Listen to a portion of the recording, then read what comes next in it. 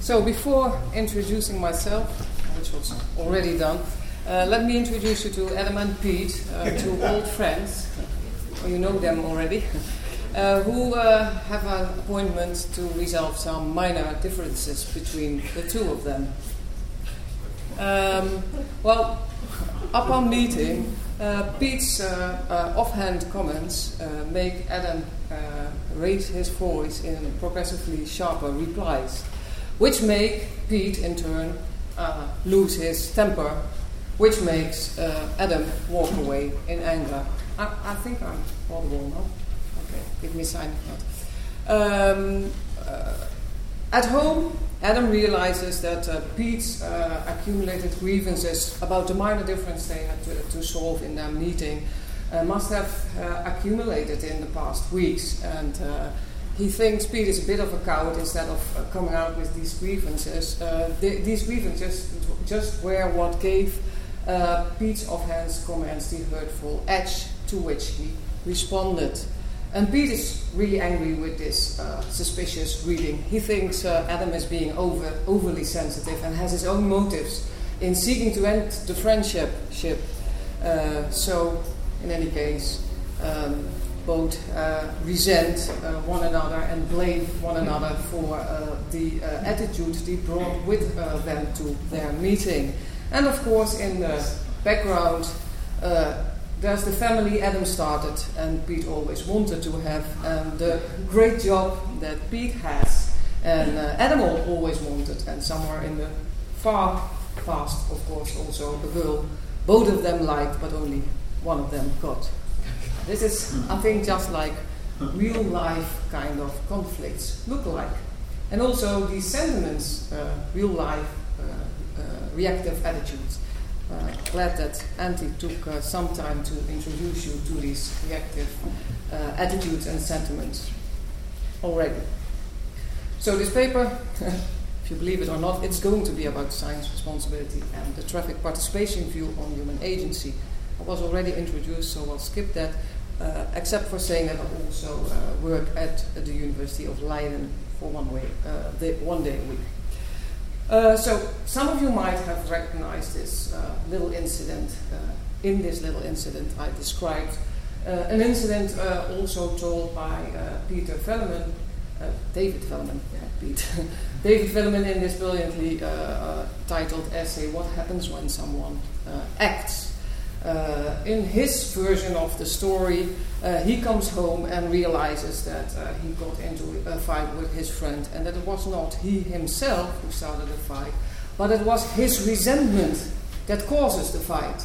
And he uses this incident actually to look for a way to get the agent into the story about agency. It's his dissatisfaction with the traditional Davidsonian story about human action that sets him off. So he wants to make a distinction between certain sentiments causing fights, or cases in which you yourself start a fight or you yourself break off a friendship. Like many other philosophers, I think, what David Velleman is interested in, and many of us are, is a certain agential authority that enables us to really pitch the agent in the right role in our actions. What is it? What makes us act? Sometimes makes it the case that we are really the ones who act, instead of things that happen in us, or sentiments that arise in us. So I took this intrapersonal conflict or intrapersonal happening in the Velleman case and made it into an interpersonal conflict between Pete and Adam. But actually, also with these two, what's not at stake is a disagreement about values. And there's not a disagreement about how to evaluate cowardice, or how to evaluate friendship, or what you are supposed to do as friends. Nor is it a disagreement about what kind of conditions excuse one of not living up to those expectations. So Adam or Pete, is tired. It's not the case that Adam thinks that tiredness is not a reason not to lose your temper or anything. So it's not that they disagree about the blameworthiness conditions. What is at stake between the two of them is what exactly was done for what reasons. So they each describe what the other did in a different vocabulary. They say that the considerations on which each of them acted, they have their own, and the other one doesn't recognize the considerations ascribed to himself by the other. And both of them feel that the blame and resentment upon this incident is justified, even though they might admit perhaps that the other person doesn't intentionally was out to break off the friendship. They might also resent the other for not seeing what happened, what was the case, and that it was the fact that jealousy, for example, was involved in being not all too kind or not too attentive to resolving and intent on resolving the minor differences. This blame and resentment, this feeling that your blame and resentment with regard to other people is justified, even though they didn't intend to do what you reproach them of doing, and the feeling that they should have acted differently, or they should have been a different person. This is what I call ascriptions of moral responsibility. So what does this story have to do with anything related and remotely to cognitive science and its normative significance, which is the subject matter for which we are here? So what I'm going to argue is that the public and scientific response to the findings in cognitive science, about which I will say a bit more in a minute, discloses an unsophisticated view on human agency. That's the main thing. And with this public and scientific response, I mean, and I don't know how it is here in England, but I'm pretty sure in the States, but in the Netherlands, there is a huge public debate about the existence of free will, actually. There are neuroscientists and cognitive scientists who get into the papers with their denials of, they now really discovered that philosophers are have been on the wrong track for ages and ages. Free will doesn't exist. They just discovered it, no? So, and actually, I was a bit, I thought that was funny at first, but it keeps on going. It's for 2 years now, and really, it's not. So it used to be when you gave a talk about free will and moral responsibility, you were very happy if 5 people were in the audience, and some of them were not lost. And today, it is if you lecture on free will, there are 200 people in and they really care, no? They're really worried, and so what's happening there? Now, of course, there's lots of philosophers who've pointed out that the use of these scientists, some of the popular scientists, also lots of scientists who've pointed out that the use of free will is not very sophisticated, or the use of the concept of moral responsibility. They even themselves rarely go as far as to deny or to say that we should abandon the concept of moral responsibility. Though in the Netherlands there are actually neuroscientists who got the government as far as to change certain accountability laws because of certain neuroscientific insights. So I think this is really something to be taken seriously. And also another thing that in the wake of this, or that plays a big role, is that the whole idea that we are reasons-responsive beings, as philosophers call this, that we should abandon this, that all this exchange of reasons that we do in everyday life, just it's blah blah blah, it's confabulation after the fact, it's nothing to do with the reasons for which, the considerations on which we act. So I think it's important not only to counter this unsophisticated use of the concepts of moral responsibility and free will, and with this I mean disregarding all the philosophical discussions that have been going around about these concepts for ages, but also to articulate the broader picture on human agency that's behind this unrest, I think. So the broader picture in how free will, concepts like free will, responsibility, and the exchange of reasons hang together. And for that, we need to articulate traffic participation view on human agency, which is basically shows that there are two modes of acting, and for both these modes, responsibility, free will, and the exchange of reasons have a slightly different meaning. I think it's important that we make this clear.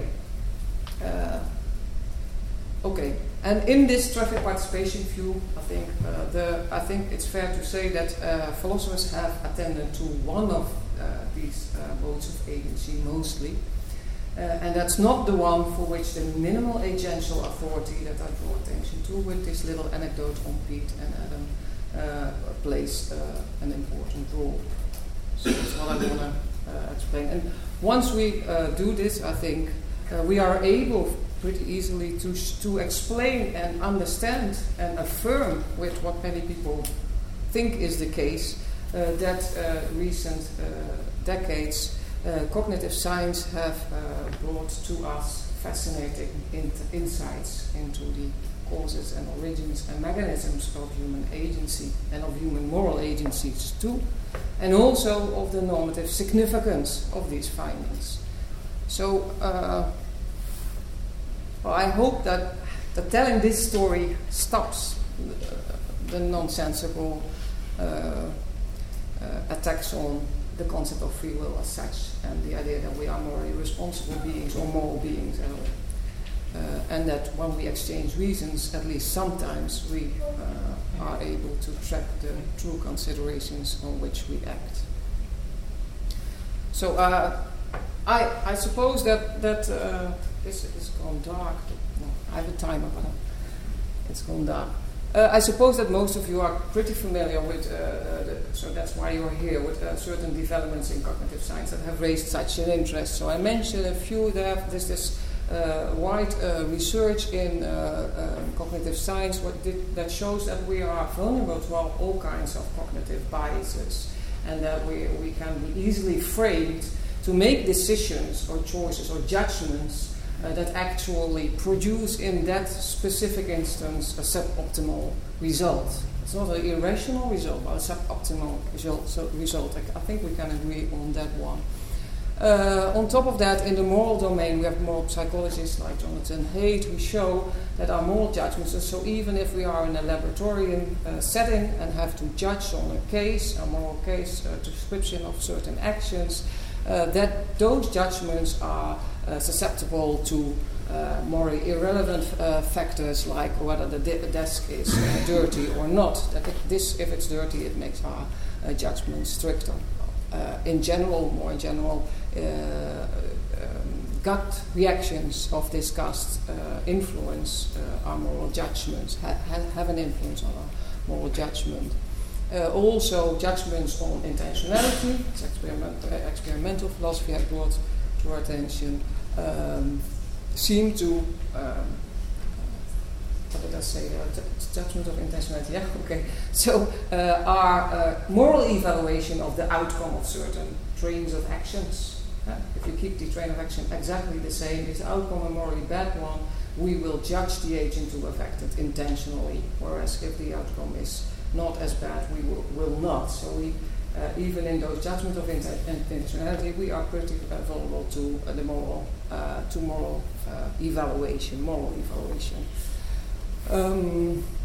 Okay, well, if it's also the case that our moral judgments are vulnerable to manipulations that elicit disgust, our intentionality judgments in certain areas, for example, in law, this is of course bad. So what should we take, what should we take from all this research? I wanted to mention also the neuroscientific research, which I find very fascinating, that what seems to be the case, that on the basis of brain and behavioral economics, what seems to be the case is that on the basis of brain scans, scientists are better able to predict what we will do in the future than we ourselves are. or then they are on the basis of self-reports on, for example, things we say we desire or say we will intend on doing, like using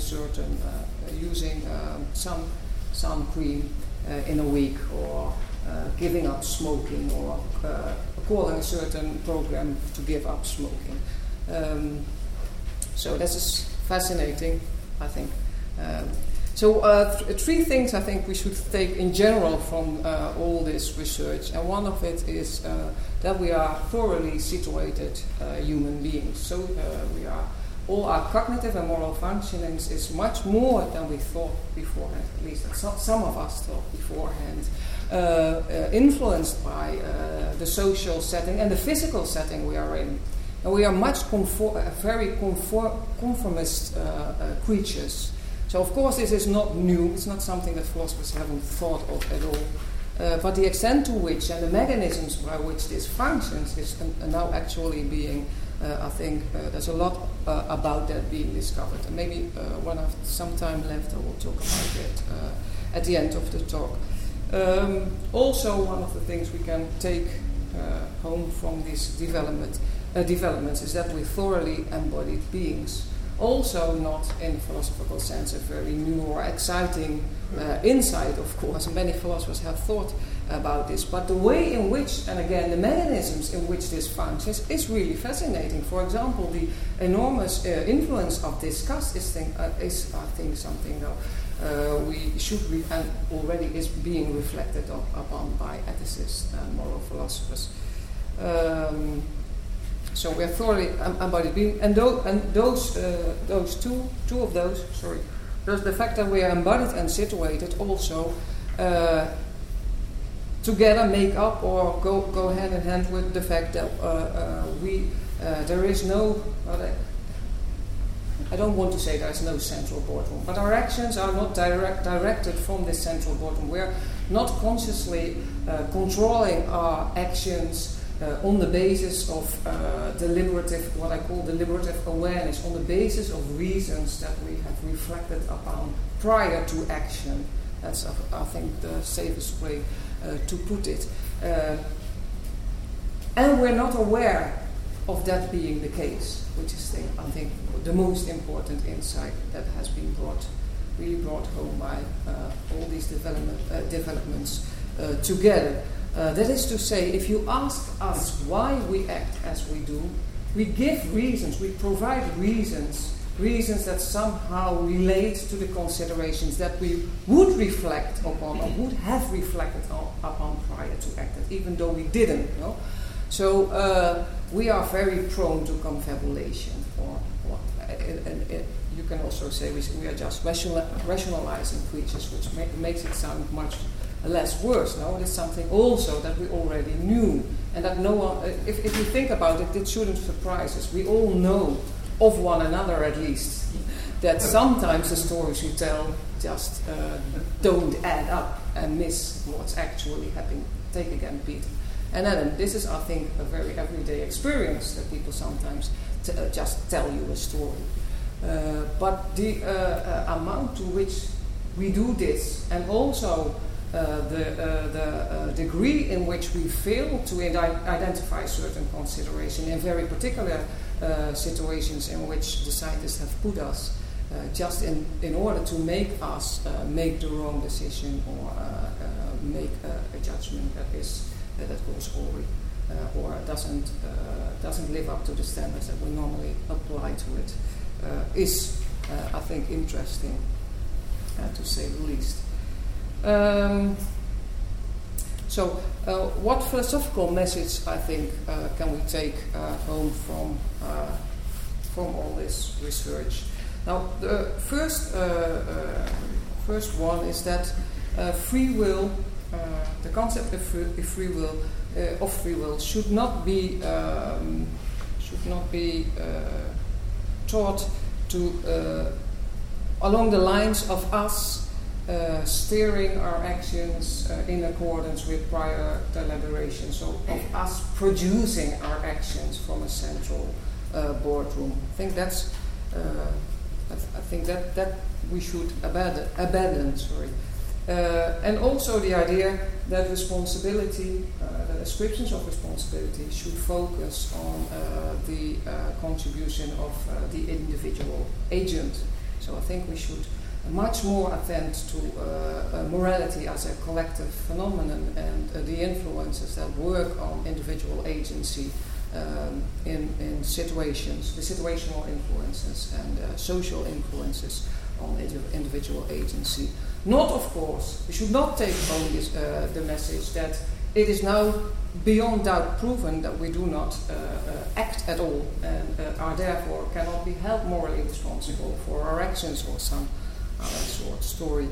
And that the reasons that we, so what we should take home is think that the reasons that we exchange with one another are sometimes miss the actual considerations on which we act, and that the extent to which they miss is much larger than we thought. Do we say this? Much larger? Deviate much more often than we thought from before. And that's to say that the fact that we are reason-responsive beings in the sense that we can articulate for what reasons we act is not the same as the fact that we are agents who can act on the basis of our own considerations. So free will and our ability to justify, legitimate our actions, these two should come apart, I think. The idea that these three somehow, so that the fact that we have no steering control, that we do not consciously control our actions as often as we thought, or sometimes not, so to say, that shows that we are not morally responsible beings, or somehow complicates or problematizes moral responsibility ascriptions, as well as the worth of the fact that we exchange reasons on an everyday basis all the time. That idea, and that's the wrong or unsophisticated picture of human agency that lies beneath this, is the idea that always there is first reasons on which we deliberate, and on the basis of these reasons we make a choice or we judge something, and after that there is the action. And only in the case that the choice is free in one sense or the other, and the judgment is rational in one sense or the other, can we be responsible for the resulting action. Only if you have such a very simple-minded picture in mind, you can think that all the influences that are shown by scientists to work on our behavior in an everyday setting actually undermines the idea of free will and moral responsibility. So I don't think this is very new or shocking to you. I just think this is why people think that free will and moral responsibility are threatened by showing that there are all kinds of influences working on our behavior that we are not aware of.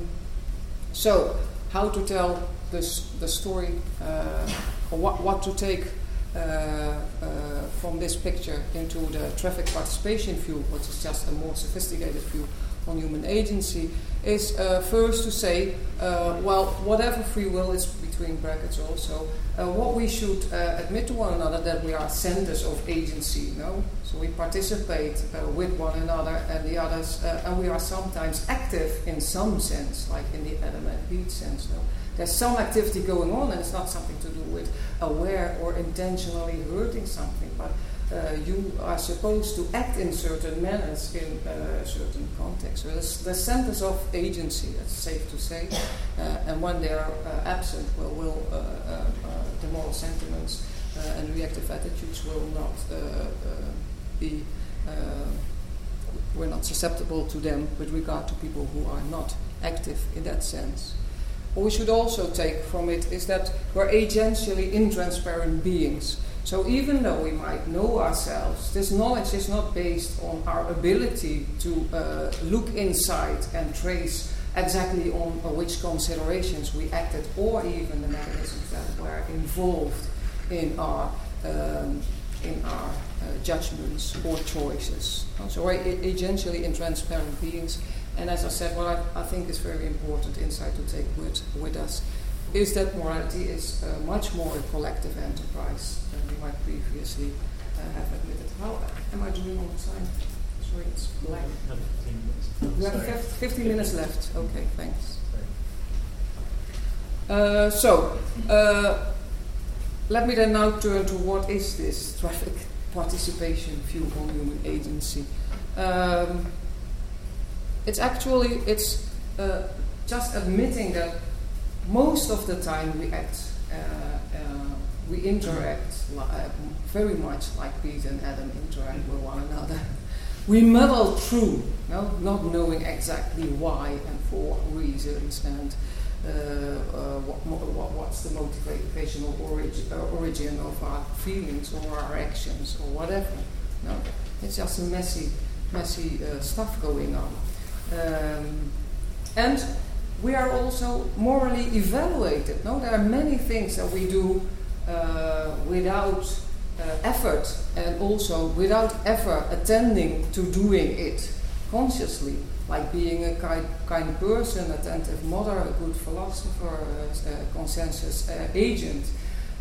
Well, mind you, some of these things from this list, some of us will have to attend to be, some of us might have to invest energy to be a good mother. But the point is, many of the things that we do, we don't have to attend to, and nevertheless, what we actually do is confer meaning on because of these things we do automatically and without actually being aware of. Being a friendly person, for example, is something that might. We never do something because we want to be friendly. This might be a very deeply ingrained motive of our actions. And it might also be the case, and that's where the distinction between post-crash and pre-crash will come out, that we discover who we are, what kind of person we are, because other people tell us or ask us why we do something, why we do the things we do, and why we do it as we do. In the case of Pete and Adam, Pete might actually discover after the conflict with Adam that he values Adam's friendship, or friendship in general, much more than he thought. He might really go and miss his friend, and this might turn his attention inwards and think, well, maybe he had a point, maybe there was something wrong with my behavior or another. To tell another variant of this story, he might come into two more conflicts shortly after, and he discovers that there's something in his behavior changed since he started his family that made his attitude towards his friends differently, or make the friends react differently to him, at least. Because of reflecting on these issues, he might learn something about himself, and he might even come to some insights about his motives and the considerations that make him act as he acts. And sometimes it takes some of us years of therapy even to discover what it is that makes us act in quite the ways we act. No, that shouldn't confuse you. By the way, about this picture. It's not that the motives are so deeply hidden. It's just that we go along all the time with one another. There's often very little need, especially if you're well raised and if you're a very good confabulator, to really confront yourselves about your own motives and the reasons for your actions.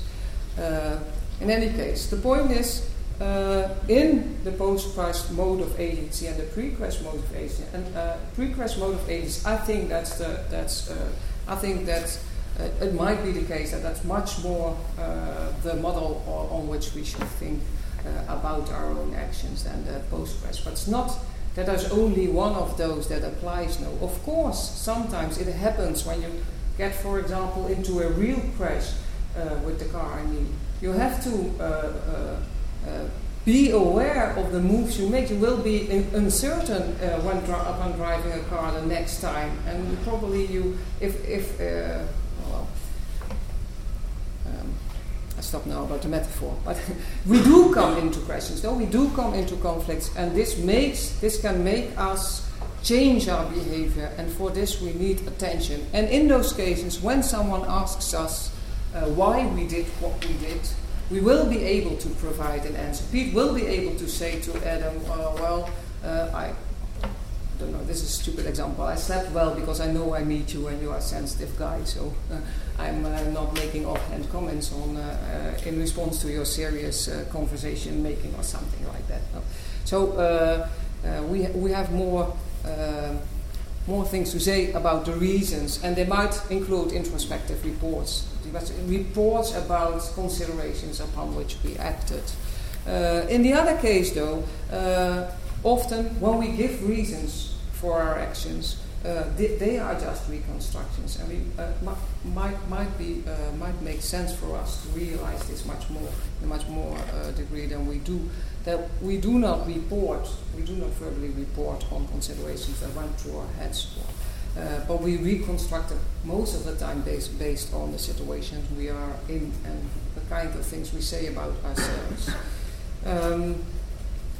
And with regard to responsibility, also the function of responsibility descriptions is quite different in both cases. If we do this with regard to post-quest agency, what you do is you invite the other to discuss the values evaluations of blame conditions of a certain situation. So upon thinking, Pete and Adam, upon thinking that their actions were actually intentionally, their questions with regard to why did you make all these offhand comments all the time is actually a question about, do you think that's the right way to do? Do you think that it's nice to act in that manner? Or do you think that, so if you say I'm tired, to actually explicating, no, I don't think that's a right way to act in a serious conversation, but I was just feeling tired. Or you're giving an excuse, and you're hoping this excuse in these situations is being accepted. However, in a pre-crash model of agency, resenting someone or blaming someone for the offhand comments is actually interrupting these interactions and forcing someone to think and reflect on why you did what you do, and also to put marks on the road maps on how you are expected to act, what you expect from one another. Obviously, if it's the case that cognitive science shows that we are, as it is often called, adaptive, unconscious beings, most of the time, who act in an unreflective manner, in an unreflective and automatic manner, then ascribing responsibility becomes even more important. And moreover, one could even say that this, what it shows that we might control. There are hidden sources of control that we didn't discover before. So we might. It's more reasonable to expand actually our ascriptions of responsibility if it's the case that we are often act in an unconscious and automatic fashion, rather than the other way around, that we should somehow abandon or diminish the actions for which we hold one another morally responsible, or the actions for which we think that they were somehow controlled by the agents. And most of all, these to remain in the metaphor of the talk, these moral sentiments, the reactions to one another with blame and resentment, are sort of warnings to keep our eyes on the road and not make any, or to prevent any real life accidents from happening. So, to close on a less cryptic note, the traffic participation view of human agency, so distinguishing these two kinds of ways in which we act, and explicating a minimal condition of agential authority, enables us to give room to the insights, of the fascinating insights of cognitive science. Within such a picture, the findings of cognitive science can be understood as explaining agency, of showing how it is we are able to act in the ways we did. Sometimes we might discover that what we took as clear signs of self-control are actually side effects of more inaccessible forms of control. This is an Iowa gambling example that Philip Pettit mentions in one of his papers on neuroscientific implications for thinking about free will. Is the example of the suspicion that arises in a gambling game with regard to a deck of cards. Remember that when you put up, I forgot the word. Sorry? Yeah, you can the response is already visible way before you realize that you have identified one of the deck of cards as the dangerous one. What cognitive science has shown in this case is that it's not our awareness that a deck of cards is bad luck that makes us stop taking the cards. No, rather the suspicion we become aware of is a materialization of our resistance to take cards from that deck.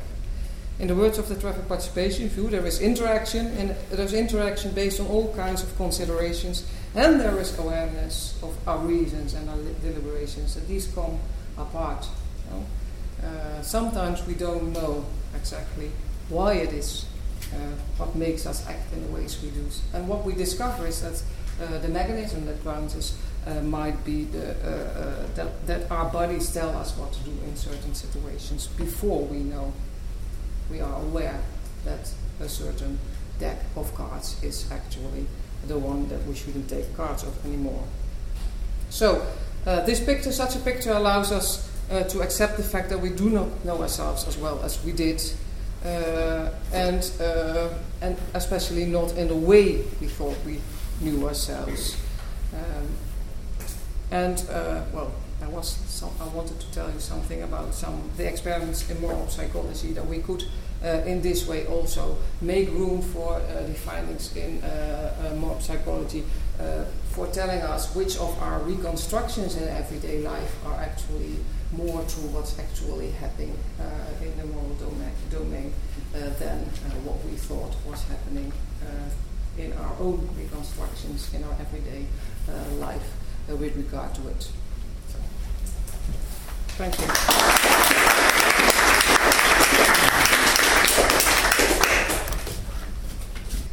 So, questions?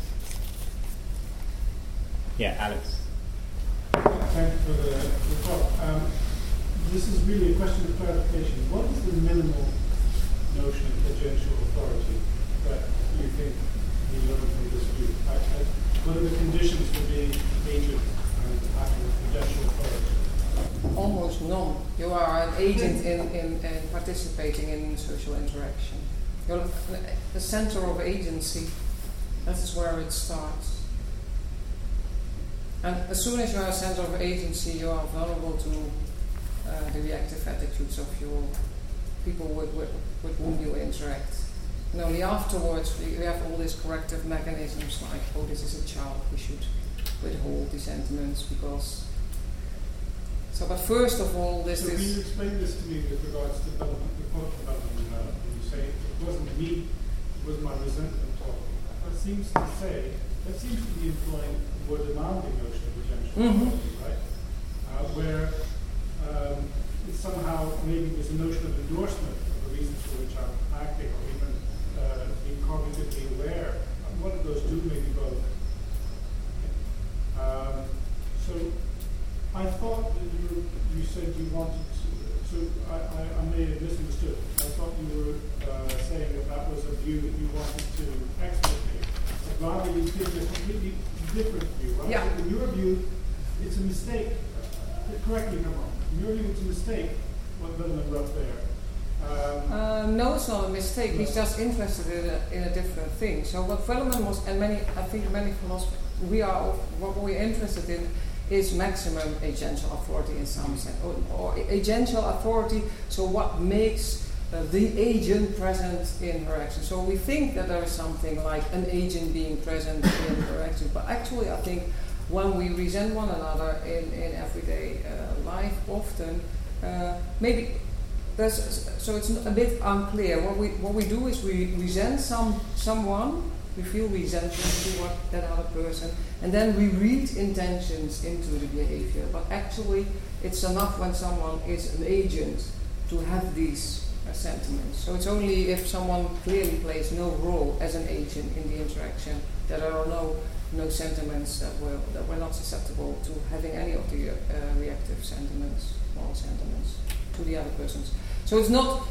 So I just wanted to say you can also you should explicate this minimal condition of agential authority and realize that when we interact with one another, we also resent one another for actions that are not even that other people are not even aware of doing them for certain reasons, like in the Pete and Adam case. They have a completely different story about what the other did. And it might be the case that they think, so they translate these reproaches in terms of, he always was someone who did attend more to his own feelings than what he considered mine. But actually, you do not think that he deliberately tried to hurt you by making comments on. That you took offense at his way of developing. So you're saying our everyday practices of resentment are in fact much less demanding of yes. what is most ridiculous. At least so that. For At least. example, reflective endorsement of desires. No, there are two parts. I think we do. If we sit down, sometimes we discuss with one another. That's what you did. So that both of it are present. But our immediate reactions, I think, they serve a function, and we shouldn't abandon them. Okay. Yes. So you obviously mentioned that there's evidence in cognitive science that show that conditioning produces behavioural effects. So I wondered, what is the distinction, or is there a distinction on the traffic participation view when you have two agents and they both commit an objectionable action? But say that the first agent comes from a background where, say, they are much more likely to commit, say, an assault. Perhaps there's a history of abuse in their family, that sort of thing. And then you have a second agent who is brought up from, say, in a sort of morally idealised circumstances. They know this is wrong, but yet they still commit an assault. Is there a distinction there? I mean, there's no central boardroom. How do we account for? Is there a distinction? Is one more responsible, or do we say actually no? There's no normative theory yet. It's only it's only the observation that there's this distinction, and I do think we make these intuitive judgments that someone from a certain background who wouldn't know better, it's less to blame than the person who could have known better or has ample reason. So, but there's no obvious normative theory attached to this one. Can I hear more, please? Yeah. Do you think that low empathy psychopaths or ventromedial frontal cortex patients are moral agents? So in the minimal Yeah, pre-crash agency sense of the word, everyone is an agent that's susceptible to moral sentiments. If that's the question that you want to ask. Yeah, but they do not feel. I mean, at least in some cases, the science is well controversial, but low empathy psychopaths have a very limited set of moral sentiments, however you define moral sentiments. So, in what sense would they be moral agents? I mean, can they participate? They can be impolite, can they not? In the trafficking? Sorry, I don't see how they can participate in the trafficking. But they do all the time. There are lots of people who have low empathy and who interact with us. Yeah, You might be even one of them without knowing. Sort of one-way interactions. Why do you think there's a one-way interaction? Because they don't have their own moral sentiments. I'm not sure whether that's the case, by the way, whether they don't have... Well, suppose it is the case. suppose they don't have moral sentiments. I think if you discover, I think this is how it works. No, you discover that you have a child, for example, that does not respond to your anger reactions, or to your resenting reactions, or to your blaming reactions, and then you stop having these sentiments. That's pretty difficult, I think. But you try and have other ways to reach that person. I don't know if that's a satisfying answer to you.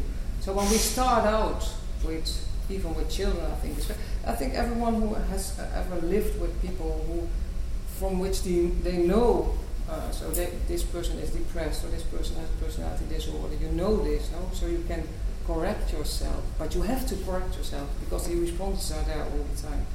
Someone acts in a certain manner with regard to you. So that's just the immediate inescapability of the reactive attitudes that Strawson pointed out already. I don't want to take our time away from You can follow up again if you... Because don't you think that after you have adapted to the non-empathic person, the trafficking stops at all? I think, in a certain sense we try. So it's the end of the moral relationship of the... No, I don't think that at all. I don't think. I think if you go and talk with people who work with people who are diagnosed as mentally ill, that it's that easy to stop having these moral reactions. But still, but I agree with you. So there's not you. Of course, when you know that you are able to adjust your attitude with regard to what you know about the other person. Anthony, you had a follow-up? I did. I actually had the same follow-up earlier, but it doesn't matter. So the way that you're talking about it is that someone has this kind of minimal agency if others de facto adopt attitudes like resentment towards them. But surely the question is whether they are right to do so, whether they're entitled or correct to adopt those. That is those a question, yes. Yeah, so it's not sufficient that, maybe you find it very hard not to resent someone, even though you know that they've had a hard time or something. But isn't the question, are you correct in resenting them? If it's a mistake to resent them, then they're not responsible. I agree with you. That is a question, but it's that not the big only. question? It's not. And it's a big question. No, but I think it's not the case. So we don't have these answers. No, we are discussing these answers, but we start somewhere. So if someone is clearly not agentially active, we don't have these immediate responses. That's the bare minimum in which the whole resenting game starts. But the mere fact that the game goes on doesn't mean that they are, we're making a mistake in playing the game. That's all. That's true. I completely agree with you there. So I think we have made very that mistakes, and we're still making them. By the way, I witness those all the time. People who are clearly unable.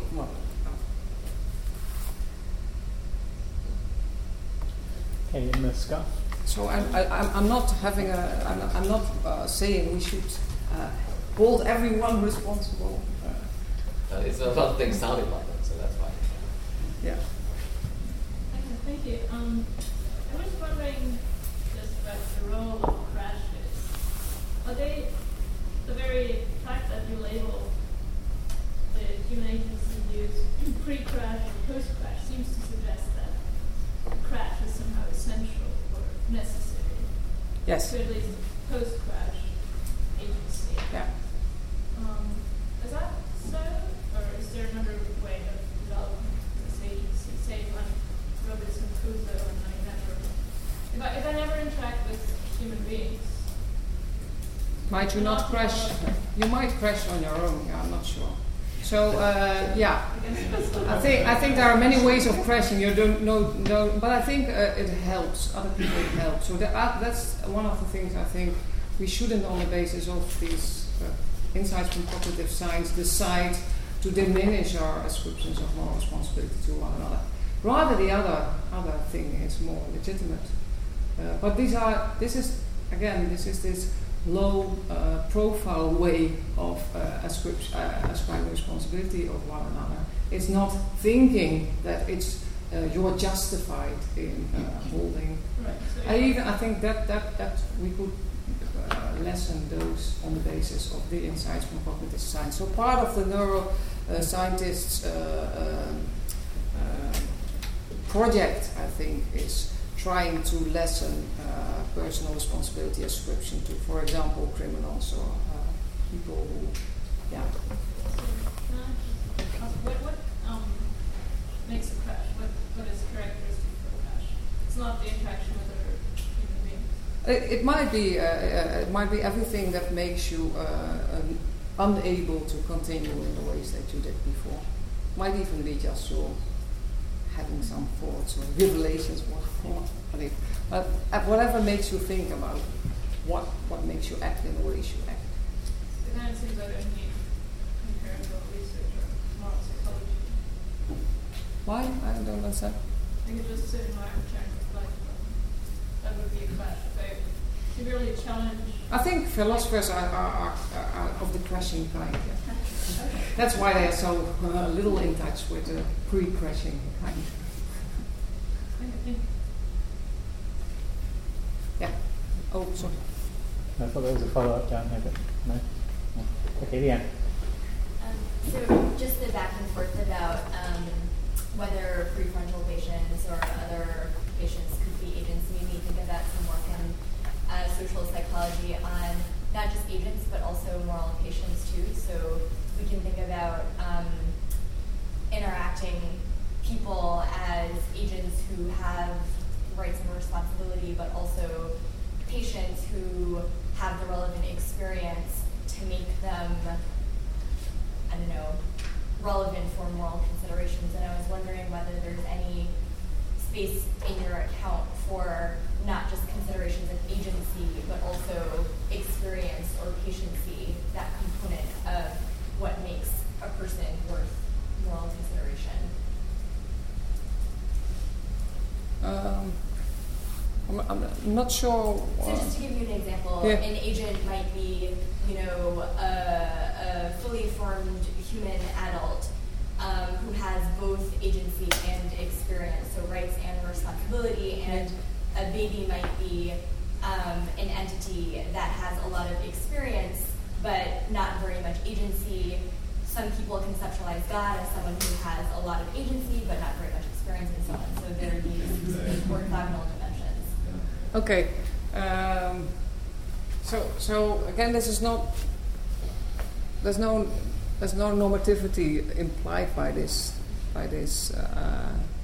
view. It's just the observation that whenever we observe human agents, we react to them with the moral sentiments, and only after that we reflect on the justifying principles, the conditions on which this is legitimate and not.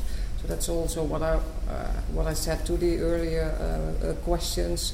So what exactly these conditions are? That's something. That's a philosophical discussion which is very interesting, but it's not. But it shouldn't stop us from explicating that in everyday practice, when we hold someone responsible, we're just asking for reasons. We're asking for the considerations. We are asking for a response. We are asking for the person to reflect on why she or he did what she or he did, and that starts whenever we observe agency.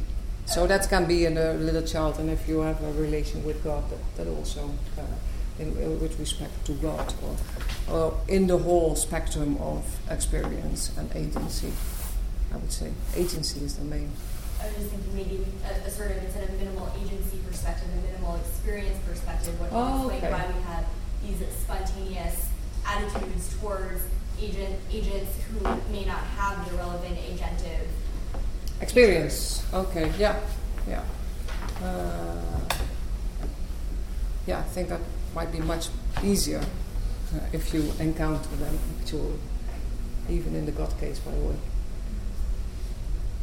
Gina. So I understand, I think I understand your project as being in a Straussian fashion. We're starting from our tendencies to employ reactive attitudes and evaluations of others. That's where we have to start when we want to think about moral responsibility. So I just wanted to ask you about what seem to me two familiar patterns of assigning responsibility in this way. And I think the first one supports your view, but the second one I'm not really sure how you want to understand it. So the first one is how we want people responsible for forgetting things. If I forget someone's birthday, if I forget an anniversary, people get mad at me. And it seems like a really canonical case of that act or that matter not being accessible to my deliberative control. I didn't remember it, so I couldn't deliberate upon it, so I didn't do it. People still get mad at me. They still hold me responsible. That seems to suggest even on the unsophisticated folk view, we still hold people responsible for things that they're not in control of in a certain sense. But here's the second one. We also hold people responsible for their tendencies to be in control or not be in control. So, for example, if you're with a very close friend or a partner or someone and they seem to be not, they're doing nothing wrong, they haven't crashed in the sense of done anything that directly offends you, but it's very clear to you they're kind of on autopilot. That in itself makes people angry. So you say, where are you right now? I can tell you're not really paying attention. You're doing automatically. I demand to know why you aren't with me right now, and deliberately, consciously controlling your interaction with me. So in your model, why do people resent and get upset about other people's not being deliberative about their interaction with them? Because they want to interact with your other self, your deliberate self, no? So you don't want someone driving your car not to be an automatic pilot, but you do want the person with whom you are having a beer and having a conversation to be present there, his deliberative self, no? His thinking, reasoning self, and not be off somewhere else. So I don't see why. So I'm not saying that we never resent people being on automatic pilot, not at all. Just explicating that automaticity is an important part of our life, and exchanging reasons is too, but for different reasons. Yeah, follow up. I'm just wondering, is there a way to respond to this in terms of the idea of negligence and due care?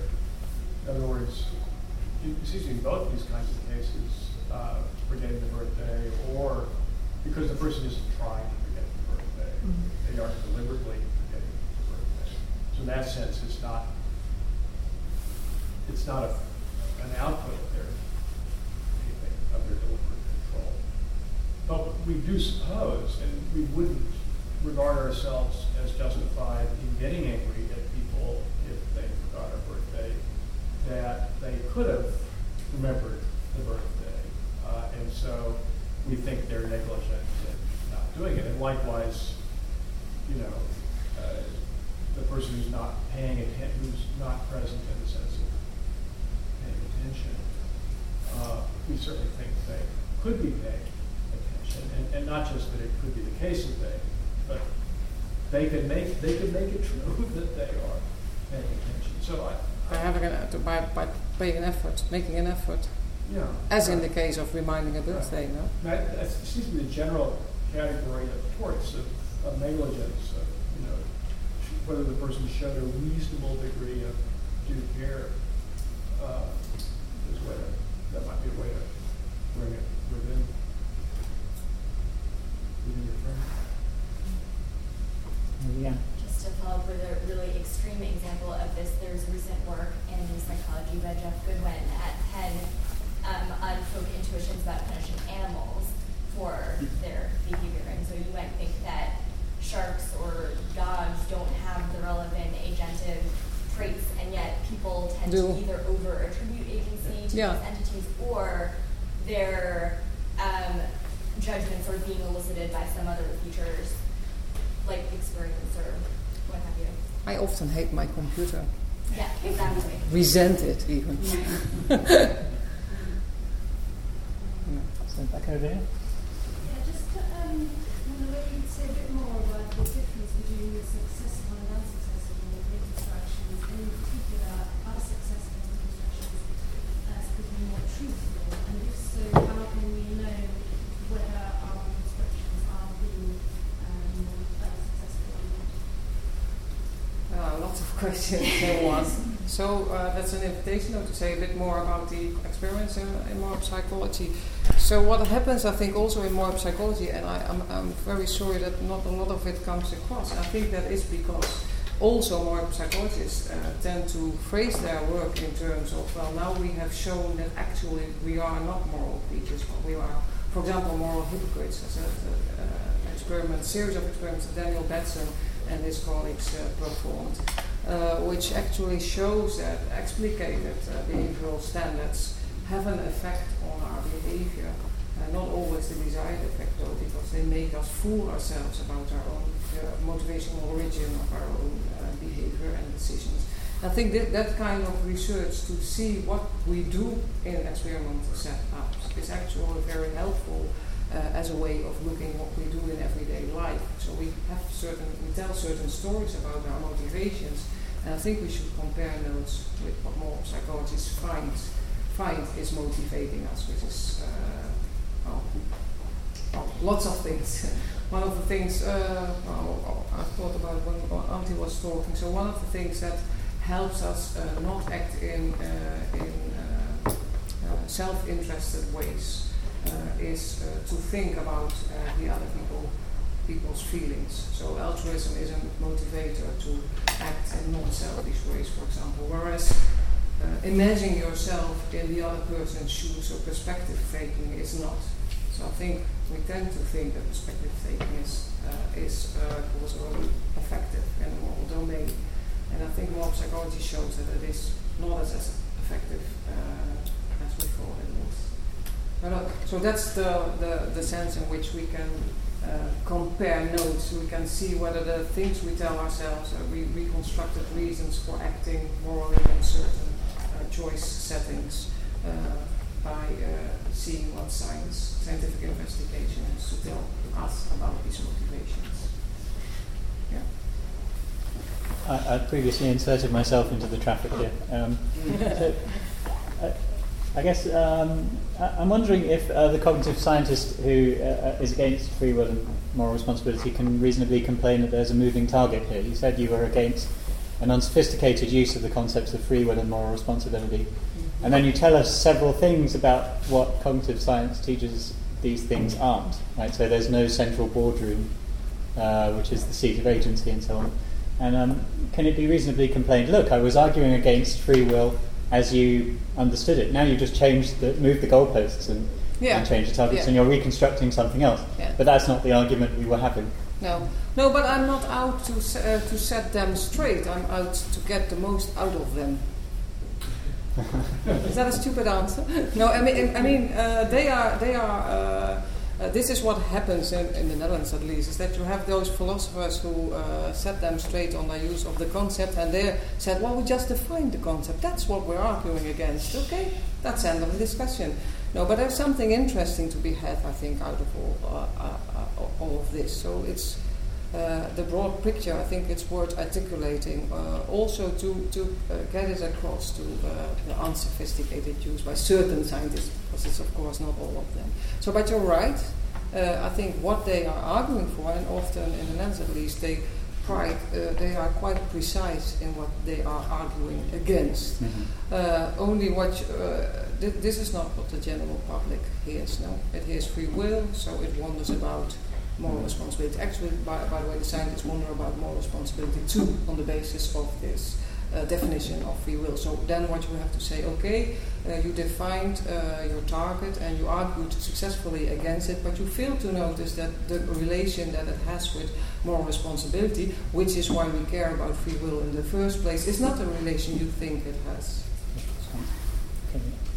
Yeah, I'm not sure whether what I'm saying is attempt to reconstruct what you said or just something suggested by it, but let me run it by you anyway. It seems to me that some of the questions also suggest that people are actually very wedded to the view that what we've got to do here is decide what the sufficient degree of autonomy and self-control is required in order to say someone is an angel and therefore become responsible. And that what you're suggesting is really sort of like getting rid of that as a role model completely. Down that road, we're just going to find that you can't draw the line between the psychopath and the normal case. It's all a matter of degree. That you start with this idea that something is a centre of agency, as you put it, And then really, rather than ask the question, so how autonomous does this have to be in order for us to contribute responsibility to it, it seems to be rather more a pragmatic thing that you look at something as a sense of agency, and then you ask, well, based on then what we know about it, how do we then change, adjust our attitudes towards it in ways that are appropriate? And so in the sense, cat is a minimal sense of agency. You can do a few things to your cat which will stop it behaving in a bad way, but you don't string it up and execute it if it sort of breaks the rule. And then you go along with that in certain ways. And in a normal case, we find that a normal person like yourself, to treat you as someone who has the capacity on self-reflection to refrain from certain things, and so that makes sense because you respond to that. You're that kind of sense of agency. So that seems to be, to me, what you're kind of saying. It just seems to be really interesting, but it just seems so different to this idea that people are willing to. We have to sort of like specify what the minimum degree of autonomy in order to consider someone to be an agent, and draw the line between them and psychopaths and so forth. But people are struggling to get what you're proposing. So yeah, for me yes. Okay, so the post-agency, so the traffic participation view advertises both, the post-crash and the pre-crash kind of agency. And the questions about autonomy and responsibility that we are interested in as philosophers are often in the post-crash model, I think. So I'm not sure what you're suggesting, but if you go and explicate conditions, you're again going to the post-crash model instead of just articulating that there is these two modes of behaving, and then we respond in certain ways to agency, and that these responses are fruitful, but I think even in the pre-crash case we have different conditions. I think that's another paper. But I do think that we respond differently to centers of agency. So we understand different things to belong to the concept of centers of agency. There are even people who have quite high standards before they go and respond to anyone at all as an agent. So. Okay, and the last question is guys. Take you back to the example you started with of Pete and someone else. Adam. So the lesson I thought we were supposed to get from it was that we have these reactive attitudes to each other, various factors to which we shouldn't at least assume that the other person is consciously deliberating. So they might be jealous at some level. We don't think. Adam or Pete was actually thinking, I'm jealous of him, I'm going to do so and so. But we still have this reactive attitude. Mm-hmm. And that's supposed to help us when we move to the cognitive science part of all these other factors that operate below conscious level. I'm not yet sure that it helps. So presumably there's a fact of the matter, so there is disagreement. There's a fact of the matter may be very complex about what reasons each one had for what they did. So from the way you describe it, the impression was that they're both right about the other person. No, but they both think they're right. Yeah, it sounded the way you presented it. Well, are these congregate reasons they're not aware of that lead them to behave in a certain way and leading to a conflict. Mm-hmm. And it's certainly possible that both are right about that complex set of factors that the other person is driving the other person behavior while being quite bad at seeing what's driving their behavior. But all of the factors here are kind of false psychological factors. Mm-hmm. So jealous, or there was a woman in the past, or there's some competition, and whatever. But suppose it turned out that we know that disgust makes people more punitive, or we know that judges, when they haven't eaten enough, they give harsher sentences, or when you have lower serotonin level, you're more aggressive. Suppose these are the factors that really explain what's going on. So Pete was disgusted by something, something he just so Adam didn't eat quite a while ago, and that explains this explosive game between them. I think that if they became aware of that, they would withdraw the reactive attitudes they had to each other. Once you move from this false psychological factor of jealousy and competition that made you tell them all those behavior, even if they're not operating at a conscious level, and you move to this seemingly irrelevant factor just because you saw this disgusting thing on the floor a minute ago, or because he ate an hour ago rather than half an hour ago. And it looks like then you'll withdraw these reactive attitudes. Now the question is how these factors these psychologists are identifying, how pervasive are in really explaining a different thing that happened to us at these crashes. But it seems that if it turns out that a lot of these crashes are really due to this low-level factors that we don't take to justify reactive attitudes, and in some way that this is going to revise on the scope of reactive attitudes we are going to have to each other, and limit or diminish the scope of moral responsibility actually ascribed in actual content. We might be ascribing lots of moral responsibility to each other and breaking friendship when the actual factors are ones that once we knew what they really were, we would withdraw those counters. Does that make sense? I'm not sure, because I think we always have to figure out how to get along with one another, whatever the underlying influences that work on our behavior.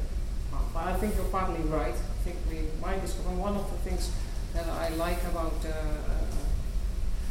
projects of the cognitive, some of the neuroscientists and social psychologists is indeed to show that there are influences that work on our behavior that are not to be interpreted as intentionally or controlled by previous deliberations.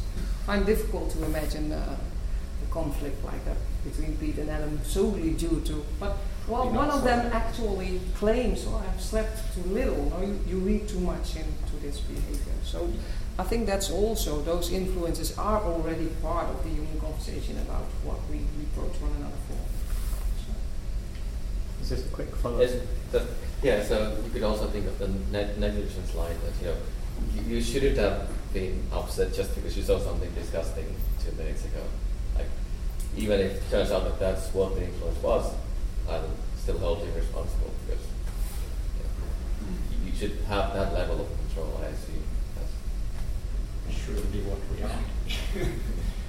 Well, yeah, having panicky behavior in traffic, for example, that's a good. So that's not something that you do on purpose, but still, your partner will resent you for keeping on doing this whilst he is in the car too, and your children, for example.